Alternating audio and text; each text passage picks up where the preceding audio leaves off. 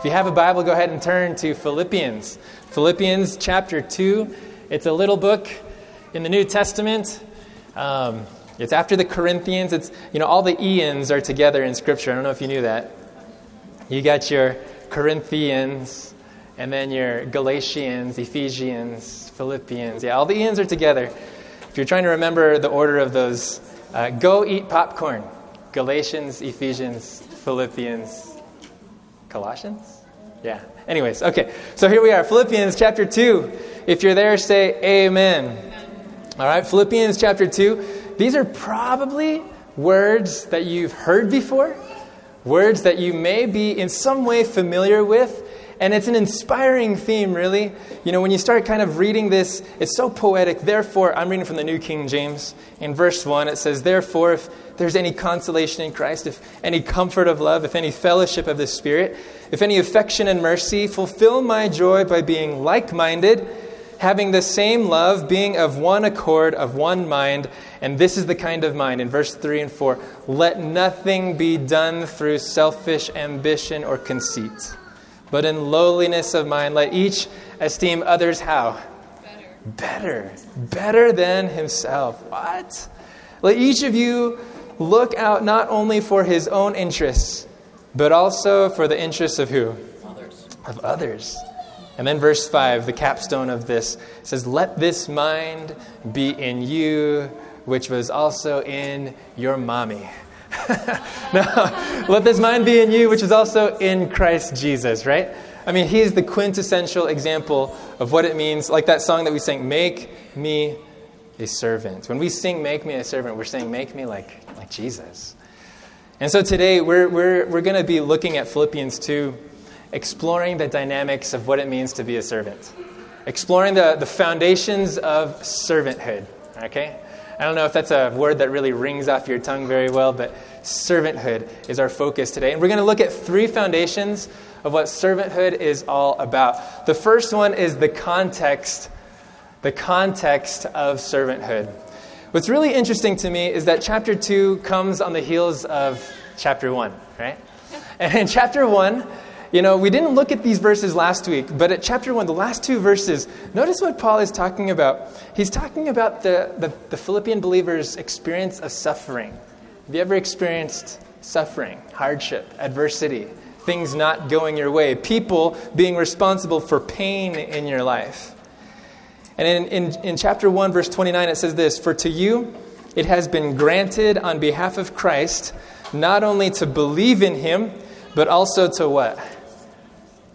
Okay, you got to read this. This is incredible. Okay, I'll read it again. Verse 29. "For to you it has been granted." Okay, you've been given this gift of grace has been granted to you on behalf of Christ, not only to believe in him. Is it a gift to be able to know Jesus? Yes or no? Yeah, that's huge. I mean, there are days when I'm just like, man, I am so thankful that I don't have to live life without knowing that there is a Savior who loves me. I'm so thankful for a saving knowledge of Jesus. I watch other people go through certain circumstances, and I'm like, I'm so thankful to know Jesus. It's been granted to us not only to believe in him, but what's the second thing that's been granted to us according to verse 29? But also to know. Suffering, according to Paul, is a gift that we've been given. And then notice in verse 30, he actually specifies what kind of suffering they're going through. Was it a stubbed toe? Was it just they lost their wallet? What was going on? Verse 30, "Having the same conflict which you saw in me, and now here is in me." In other words, you guys are suffering the same thing I'm suffering. What did they see Paul suffer? They saw Paul, in Acts chapter 16, the Philippians saw Paul being wrongfully arrested, wrongfully beaten, wrongfully imprisoned. And even now, he is writing from prison. He's saying, look, this is a gift. This is a gift. You can identify the kind of suffering because I'm experiencing it too, but I want you to know it's a gift. And then comes chapter 2. Therefore, let's serve each other. Like, what in the world? I don't know if that seems like an odd transition to anyone else. But we're talking about suffering here, and then he jumps So let's serve each other. It's a weird transition, and my question as I was studying it all this week, I was just like, what's the connection? Why does Paul go from acknowledging, intense persecution and then now interpersonal dynamics? Why does he jump from things like focusing on their suffering to focusing on being a servant? And I read a commentary. One commentary suggested, there's really no rhyme or reason to why Paul goes from this point to this point.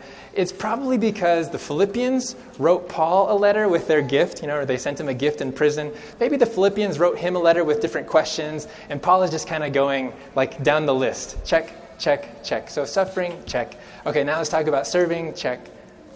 But the weird thing is that in chapter 2, verse 1, the very first word in my Bible is therefore. Therefore. In other words, there's a connection between, Paul is drawing some connections here. He's connecting the dots that maybe are hard to see at first glance. I believe Paul is actually making a bold assertion. I believe that Paul is telling us that the context for the most genuine Christian service is personal suffering. Do you follow that? The framework to find the most genuine acts of service is when those acts of service, that heart of service, is coming from a life of suffering. That's why he goes to the example of Jesus. He was serving, though he was suffering. That's why at the end of chapter 2, he's talking about this guy, Epaphroditus, who was serving even though he was at the point of death. He was so sick that he was still giving his life. Man, this is incredible. Paul is making a bold assertion that, in other words, when I'm suffering, I can still serve. Or maybe we should put it like this: especially when I'm suffering, I should serve. Become a servant to the needs of others. It's easy to pray and sing, "Make me a servant," right? It's easy to pray and sing that when our cups are full. I've got lots to serve you, right? It's easy to pray that when we're emotionally satisfied, when we're financially resourced, when we have much to give. But how about when we're empty? Paul says that is when you should serve. Actually, just yesterday, so I was just kind of like wrestling with all these things, and a name was in my notes. Man, this reminds me of Steve. This guy named Steve, he's a friend of mine in California. And Steve, he actually texted me at the end of April. Steve is someone that I met in Modesto, California when I was pastoring, and he came to believe in the truth as it is in Scripture. And he came to the Sabbath truth. Steve was an operations manager. He was he worked for a strawberry plant agricultural company kind of thing, and he was their operations facility manager guy. And so, but when he came to understand the truth about Sabbath, he felt convicted that he needed to rest in Jesus, that he needed to honor God as the creator and redeemer by keeping the Sabbath. And so he told his employers, and a month later he was fired. I mean, he suffered persecution because of his belief, his convictions for Jesus. 18 months later, he's still unemployed. He texts me, and he says, "Godfrey, I want you to pray for me. May 3, they're asking for rent. I don't know where it's going to come from." May 3 came and went. I didn't actually check up on him until just yesterday, maybe a week after that May 3 thing. I thought, man, Steve, how's it going? I called him up. Steve says, actually, when I called him, he was weeding. He was weeding a church member's yard. For some extra cash, odds and ends, different jobs and things like that. But he was still unemployed. And he said, "Godfrey, I'm so glad you called." He said that while he was weeding, his stomach was churning, his mind was going in directions that it shouldn't have been going. He was very tempted to feel discouraged. Very tempted to feel discouraged. He told me that he had a conversation with his wife, Karen, that morning. And that he kind of, it wasn't quite an argument or a fight, but he was just expressing this sigh, this desire that he wants to get past praying about his own needs. He wants to get past that panic mode prayer life. Remember what we were talking about yesterday? He wants to get past just surviving, struggling to take care of himself and his wife. Didn't God promise that if we seek his kingdom first, he would add all these things to us? Just kind of expressing that kind of frustration. And as he's telling me this story over the phone, he was thinking out loud, and he says, maybe that's it. Maybe God wants me to think and look for his kingdom elsewhere, not just in trying to get myself out of my own pit, but who can I bless around me? Maybe that's what I need to do. Maybe I need to think about who I can serve, who I can bless, instead of how others can bless me. And as he came to that conclusion, I felt like, man, I am reading the letter to the Philippians. Because I think Steve was at a point where he was questioning, is there really any comfort and consolation in Christ? Just like chapter 2, verse 1 starts. Therefore, if there's any consolation in Christ, some translations, they actually put it like a question. Is there consolation in following Jesus? Is there comfort of love? Is there fellowship of the Spirit? Is there any affection and mercy? And that's what seasons of adversity and extremity do to us. They make us question. They make us question, is there really anything worth to belonging to Jesus? And I think Paul's answer is, yeah, of course there is. Of course there is. And I think Paul is writing exactly what Steve came to realize over the phone, that the best way to recover that consolation, the best way to really secure that comfort of love, the fellowship of the Spirit, all those things he lists in verse 1, the best way to do that is not by focusing on how to get myself out of my own pit, but how to lift up others out of theirs. Man, that's huge. And Paul says that's the kind of mind that we all need. That's why he says it in verse 2. Philippians chapter 2, verse 2. Fulfill my joy by how? By being like-minded, having this kind of attitude and mindset, having the same love, being of one accord, being of one mind. And so if that's the context of the most genuine kind of servanthood, suffering, then what is that mind? What is the mind of servanthood? This is where Paul starts launching into, okay, this is then what it means. When he says be like-minded and have this mind, the word that's actually there, it's not psyche, the Greek word for mind and thoughts and things like that. It's actually coming from a word that refers to the diaphragm, phroneo. It's where we get the word diaphragm. It's that internal organ that regulates external behaviors, right? You follow that? And so he's like, okay, have this ticking away in you. Okay, what is it? What is it, that inward perspective that's going to translate into outward behavior? In verse 3 and 4, he spells it out. 1, let nothing be done through selfish ambition or conceit, but in lowliness of mind, let each esteem others better than himself. Let each of you look out not only for his own interests, but also for the interests of others. Wow, so how does a servant think? A servant thinks like this, that my goals are not for myself, that others around me are not stepping stones to my own personal success. A servant thinks, wait, others around me are actually better than myself. So I'm going to invest not just in my interests, but in the interests of others. And I can't help, again, maybe it's just because Mother's Day is coming around the corner and I'm just thinking, man, moms do this so well. Somehow God gives them a heart of servanthood, a mind of servanthood. But the ultimate example, like we said it earlier, in verse 5, let this mind be in you, which was also in who? Christ Jesus. Let this mind be in you, which was also in Christ Jesus. Well, how did Jesus think? Look at verse 6. It says, who, being in the form of God, even though Jesus was God himself, notice how Jesus thought. Who, being in the form of God, did not consider it robbery to be equal with God. What in the world does that mean? That for Jesus, divinity wasn't something that he was robbing. Right? For Jesus, divinity wasn't something that he was taking for himself wrongfully. And on the other angle of this, it's not something that he was clinging to. He wasn't clingy about his identity. Divinity wasn't something that he was defensive about. So what did he cling to? What did Jesus cling to? Notice in verse 7, these are the things that he took. But he made himself of no reputation. So that's one thing Jesus clung to. He clung to no reputation. It continues, taking the form of a bondservant. That was the identity he clung to. He took the identity of a bondservant. And coming in the likeness of man, he took humanity. Verse 8, and being found in appearance as a man, he humbled himself. So notice, he takes all these things. He takes the identity of a bondservant. He takes the form of humanity. And then not just humanity, if that was humbling enough.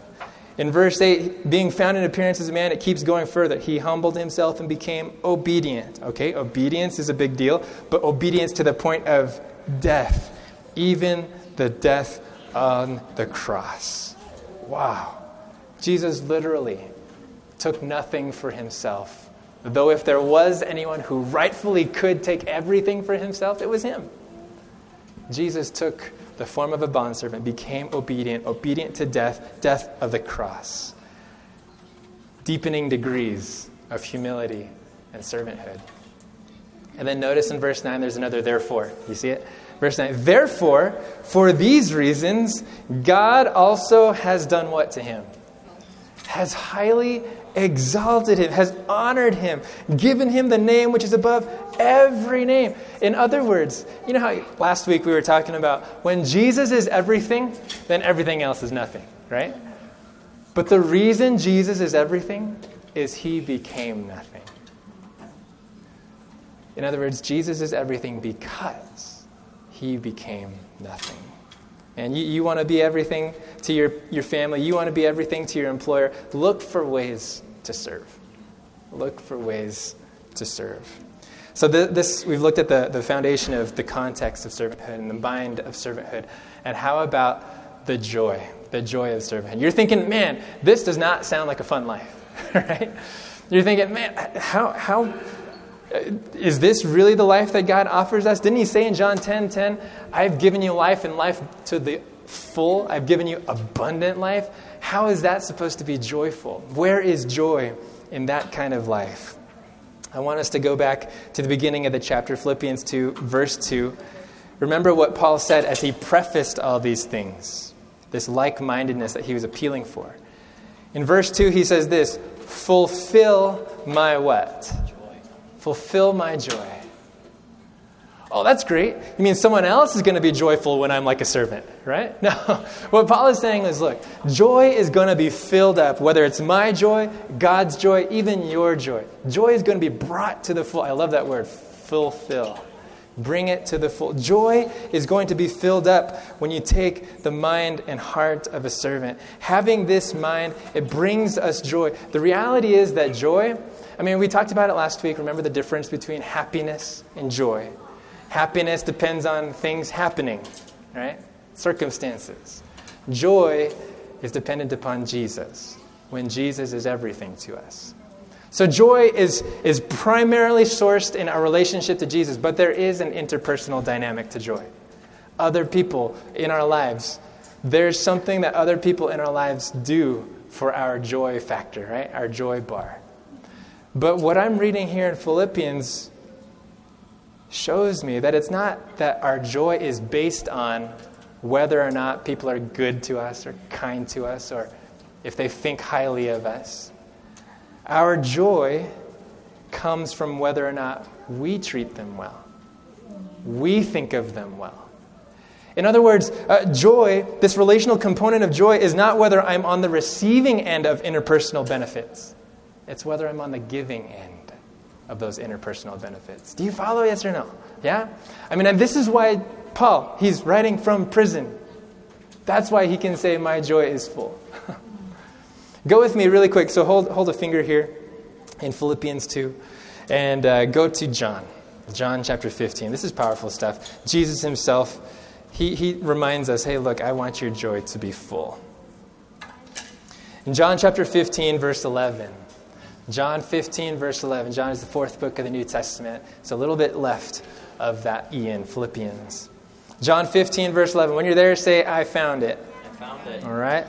John 15, verse 11. My Bible has this all in red letters, like my whole 2 pages right here is red letters. This is Jesus' kind of last hurrah with his disciples. Everything that he is saying here is worth eternity. It's huge.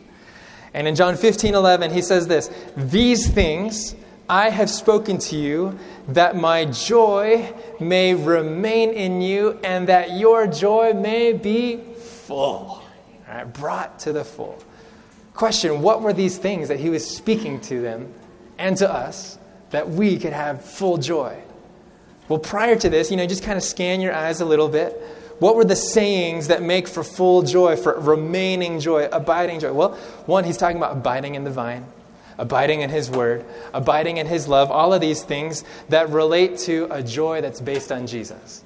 In other words, find your joy in relationship with Jesus that is strong, steadfast, and secure. But then right after verse 11, notice what he launches into right then. Verse 12. This is my commandment, that you love who? One another, as I have loved you. So all the while, prior to verse 11, he's talking about this connection. And then after verse 11, he's talking about this connection. Yeah? This is my commandment, that you love one another, as I have loved you. Greater love has no one than this, than to lay down one's life for his friends. That's a willingness, a sacrificial love, a willingness to give our lives for one another. Friends, that is something that brings our joy to the full. You think that this life of servanthood, this mind of servanthood is just like, oh man, I'm going to become a doormat all my life. This is not the life that appeals to me. No, this is the life that is of full joy. When we look to others rather than ourselves. When we lift each other up rather than ourselves. Full joy is found, according to Jesus, and I would say according to Paul too, full joy is found in satisfaction in Jesus and service and sacrifice for others. Okay, sounds good. All right, Godfrey, let's get practical now. How then do I have that kind of mind? Because that is totally not my mind, right? How then do I have a mind of a servant? How do I experience that full joy of servanthood even when life is more characterized by hardship than it is by happiness? How do I do that? We'll go back to Philippians. I think Paul gets practical with us. Philippians chapter 2, back to it. After this hymn of praise, this is why God exalts Jesus. This is why he's the one that at the name of Jesus every knee should bow. Philippians chapter 2, back to it. In verse 12, he's going to start getting practical. This is how we become a servant. Let me just give you 4, maybe 5. I don't remember how long the list is. Let's take a look, okay? 4 or 5 things of how to be made servants in Jesus. Make me a servant, Lord. In verse 12, it says, therefore, my beloved, as you have always obeyed, not as in my presence only, but now much more in my absence. In other words, the first thing about becoming a servant is that it's not just about whether someone is watching, right? There are times when I walk into the living room, the kids are a little rambunctious, and I walk into the living room and suddenly everybody's like a perfect angel. What's going on, guys? Nothing? Yeah. Okay. The first dynamic of becoming a servant is to let it be more than a show. It's not dependent upon who's around or who's not around. All right, make servanthood not just something to flip a switch on when others are watching. All right, the second thing, in verse 12, it continues, not as in my presence only, but now much more in my absence. Notice how it says, work out your own salvation with fear and trembling. Work salvation out. Work out God's salvation. Realize that it's not saying work for God's salvation, right? It says work out God's salvation. This is really interesting because the word here, it actually emphasizes, the emphasis of the verb is more on the end result of work, not the work itself. Working it out. Working it out. In other words, there's a gift of salvation. Now bring it to its full completion. This is really interesting to me because it communicates 2 truths. One, that the work of grace and salvation is more than just pardon for my past. The work of grace and salvation has a product that it's moving towards. And that product is a transformed life. It's a transformed life that looks like the life of Jesus. It's a transformed mind that thinks like the mind of Jesus. The work of grace is more than just clearing my conscience, but transforming my mind to think and live like Jesus. Truth number 2 about this whole working out idea is that, man, if I really am going to have the mind of Christ, it's only going to be by God's grace and salvation. Yeah? That in itself is a miracle of redemption. It's a miracle of God's grace. That's why it must be worked out with humility. The rest of it says in verse 12, work out your own salvation with fear and trembling. It's worked out with humility, not frivolity. It's worked out not with a casual assumption that it's going to happen someday. No, it's worked out with a sense of anticipation. It's more than flipping the switch. Anyways. But it's a divine work. It's a work of grace and salvation. Man, this is the mind that doesn't think like the mind of Jesus. I need to be saved. So let salvation be worked out. And that's why verse 13 follows right up. Verse 13, for it is God who works in you, both to will and to do of his good pleasure. In other words, this mind of servanthood, you know you should do it, but do you want to do it? And God is going to work in you to actually will that, desire that kind of life. I love the emphasis here. It is God who works. The word for work right there is the word that we get the English word energy from. Energeo is the Greek word there. It's God's power. It's God's energy. This is, where verse 12 is emphasizing the end result of work. Verse 13 is talking about the engine behind the work. It's God who works in you. It's all by God's power, and it's all for God's pleasure. So we're talking about how to become a servant. Let it be more than a show. Work out God's salvation. And then here's another thing. Cling to the two assurances of verse 13. The two assurances are, this is God's power, and it really is God's pleasure. It's God's delight to give you this mind. It's God's desire to give this to you. He is pleased to see his heart reflected in the heart of his kids. All right, here's number 4, how to become a servant. Avoid 2 traps, all right? There are 2 traps that Paul lists here in verse 14. Do all things without complaining and disputing. Uh-oh. What's going on here? These are 2 death traps to the mind of servanthood. And these are such tendencies of ours to indulge, even unconsciously. We allow ourselves to get into complaining and disputing. It's really, when you look at the Greek, it's funny. The word for complaining is an onomatopoeia. Do you know what an onomatopoeia is? Pow. It's a word that makes the sound. Pow, right? Bang. Kaboom. Those are onomatopoeias. Ring, ring. Those are onomatopoeias, okay? The Greek word is actually an onomatopoeia for complaining. The word is gogusmos. Can you say it? Gogusmos. If you say it fast enough, it's supposed to imitate the sound of cooing doves, apparently, according to the concordance. This is, in other words, these are background noises. The complaining is that it's talking about that under the radar murmuring that you think nobody hears, but everybody is affected by. That's a trap. It's a trap to servanthood. Have you seen it happen in your household before? Have you seen it happen in your workplace before? Have you seen it happen in your church before?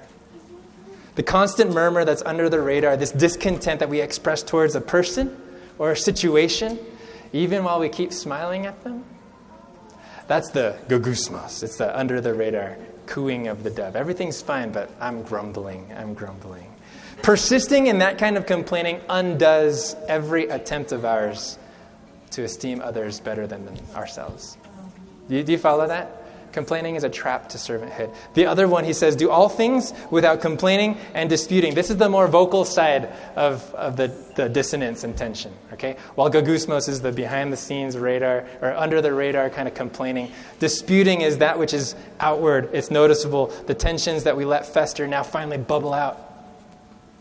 The word itself actually is talking about the intellectual dynamics of our tensions, not just to the arguments, not just about disagreeing with people, but having doubts about other people. To argue and dispute, we're talking about ways in which we kind of assume the worst about people and we start kind of, no, that's not what you're thinking, that's not what you're doing. I don't know if you've ever had those kinds of conversations. But the reality is this: it is impossible to argue someone down and still esteem them better than yourself. That's why he says, do all things without that stuff. If you're wanting to really live the life of servanthood, look to the interests of others and esteem others better than yourself. It happens without complaining, and it happens without disputing. For sure, we can give humble feedback. We can give humble feedback with the intent of building others up. But when it turns into arguing someone down, we cease living the life of Christ. When God works in us to will and to do of his good pleasure, he leads us to unlearn these death traps. Praise the Lord. The kind of community that is characterized by complaining and disputing is a hostile environment. You're constantly walking on eggshells. That's not the kind of community that God has called us to live or be or extend to others. Amen and amen. And when that happens, notice the results in verse 15, the end result, where all this goes when we don't do it for show, when we work out God's salvation, when we cling to the assurance that it's his power and his pleasure, when we do all things without complaining and disputing. Verse 15, that you may become blameless and harmless. You stop hurting each other. Children of God without fault in the midst of a crooked and perverse generation, among whom you shine as what? Lights in the world. Other versions say stars in the world. You want to become a star? Become a servant.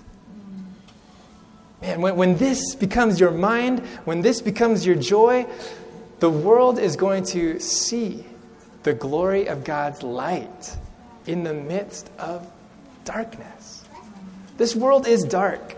I mean, it's a world where it's the pride of life, it's the lust of the flesh, the lust of the eyes. In the midst of this darkness, is there a people that reflects the mind of Christ's servanthood? And when there are, people see the stars. Now I know where to go. It's beautiful. It's beautiful. When we let God work in us to will and to do of his good pleasure, working this beautiful mind of Christ in us, we begin to operate more on other-centeredness rather than self-centeredness. We will shine brightly like the stars. So, simple question today. Who wants to shine like a star? Who wants to shine like a star? I want us to pray together. Pray for the mind of Christ, that we would find the mind of Christ to be the joy of our lives. Let's pray together. Father in heaven, Lord, as we've looked at Philippians 2, what seems like to me just only scratching the surface, I pray, God, that these things, these truths, this reality, this perspective, and these practices would be things that you live out in us. God, we just raise our hearts to you and say, we want to shine like stars, not for our selfish ambition, but for your glory, God. There's a world that is wrapped in the darkness of perversity and pride, and they need to see stars to know how to get from A to B.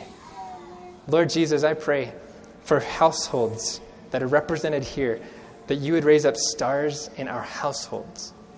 Servants who think like Jesus, who lift each other up rather than tear each other down. Father, I pray for workplaces represented here, that we would be the kind of individuals who are blameless and harmless. Rather than creating harm, we extend healing because we are living the mind of servanthood. Lord Jesus, I pray for classrooms and schools that are represented here. I pray, Father, that our young people would shine brightly as stars because they think like Jesus thinks. Lord, work out your salvation in us today. We pray for this, and we thank you that it's your desire and it's your power. In Jesus' saving name, let the family say, amen and amen.